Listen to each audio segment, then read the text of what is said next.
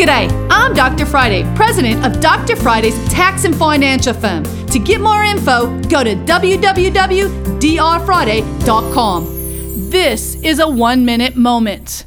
Up until the year of 2017, we had a big change in our taxes, and people basically lost what was called the 2106 come 2018.